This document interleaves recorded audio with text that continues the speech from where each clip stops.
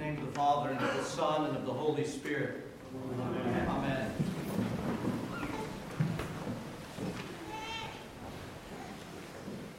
Today we enter into the season that we call pre-Lent. It's our 3-week preparation to enter into Great and Holy Lent, and the name of today's Mass is Septuagesima. And that word Septuagesima, meaning 70, is an indicator for us. It's telling us that we are roughly 70 days from celebrating the incredible resurrection of our Lord Jesus Christ after His Passover for us. And so that's where we are in the timeline.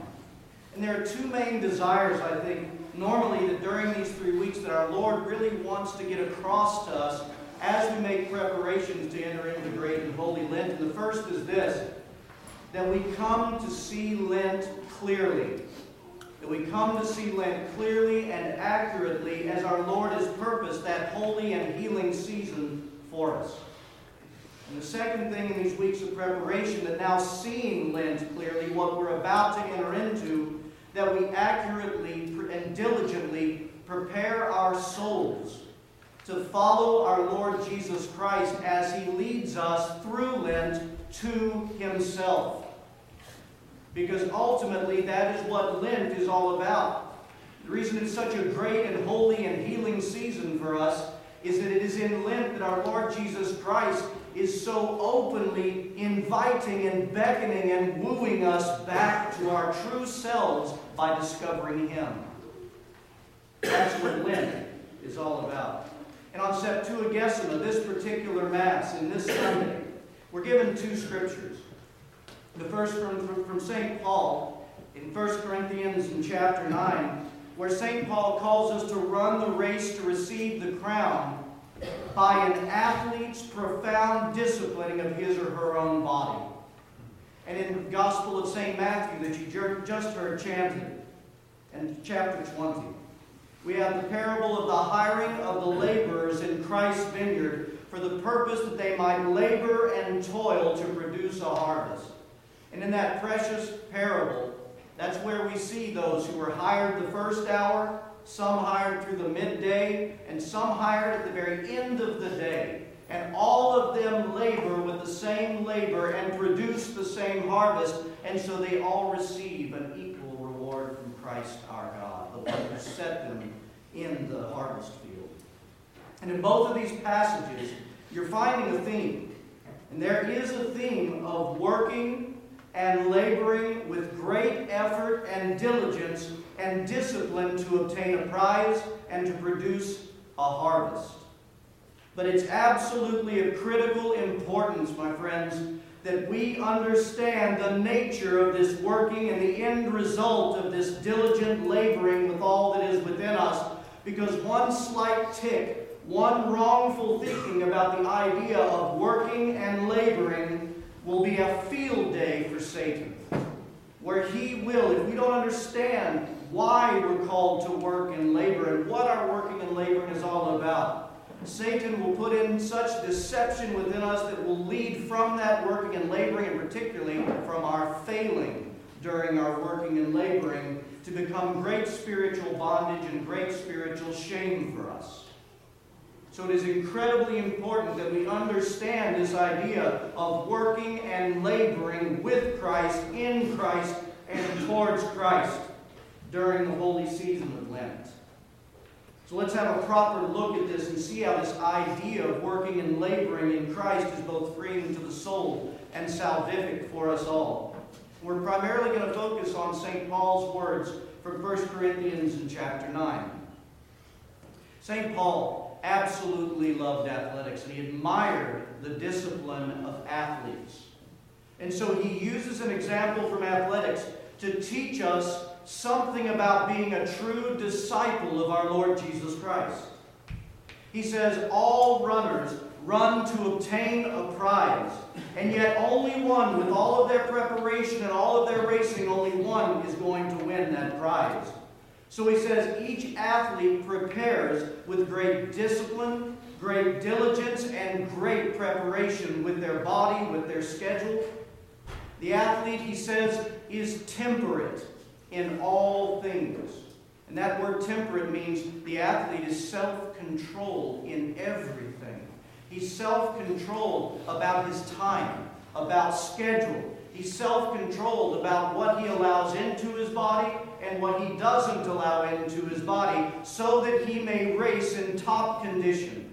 Because if an athlete does nothing but drink 2-liter Cokes every day, not even a quarter of the way through the race, they will bog down and be unable to finish the race. And he tells us, he says, we like them, we as Christians, we too are runners in a race running for a prize. But the prize that we're running for, my friends, it is not temporal.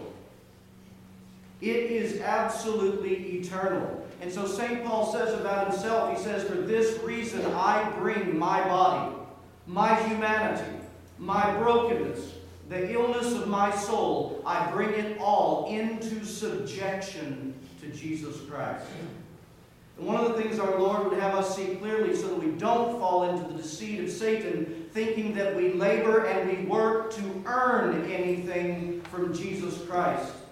We have to see the reason for Christ's call for this labor, to live this work, this life of working towards Him.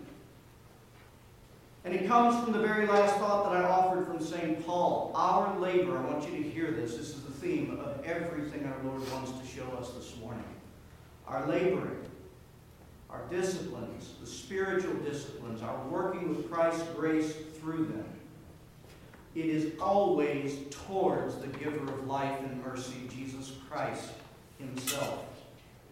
That we truly, like St. Paul, work to subject ourselves to the lover of our souls. Bringing ourselves to Him, running to Him for the healing that He affords us and desires to give us in our life. That's what our labor is. That's what our efforts are all about. The labor of the Christian is to deny ourselves all of the things that take our eyes and attention and our soul away from Christ, and by doing so rob us of the greatest experience of Him in our lives. Denying ourselves the poison that keeps us so weighed down. There's plenty of it that we take into ourselves, all of us. Denying ourselves the poison that keeps us so weighed down and bogged down and slowed down in this eternal race. We race always with great discipline toward Jesus and to remain in Him all of our days.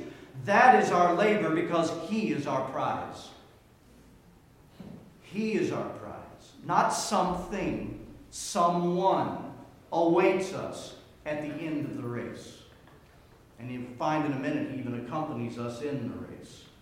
St. Gregory of Nyssa says it this way: as far as you extend your efforts, the things that we will do in Lent, as far as you extend your efforts in behalf of piety, so far will the greatness of your soul extend through efforts and toils toward the Lord. He says it himself. All of our efforts, we'll talk about them in a minute, the fasting, the increased prayer, the almsgiving, everything that we're called to do in Lent, all of the efforts and toils expand the soul toward Christ, opening the door of our soul, our lives, to the grander experience of the one who wants to touch and heal the leprosy within the soul. That's what this is all about.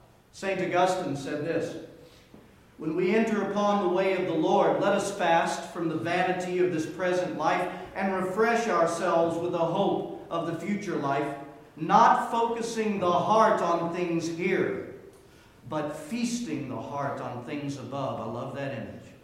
My friends, oh, how our cravings keep us feasting on poison. Our broken cravings keep us feasting on poison. But what's our Lord calling us to do? Come and feast on me. Let your heart, let your soul feast on me alone, and watch what I'll do in your lives. Another church father, speaking of Lent, says, your Master Jesus Christ has anointed you with His Spirit and has brought you to this training ground. He determined long before the day of the contest to take you from a softer way of life to a harsher regimen, that your strength may increase Athletes, he says, are set apart for more rigid training to apply themselves to the building up of their physical strength. They're kept from lavish living, from more tempting dishes, from more pleasurable drinks.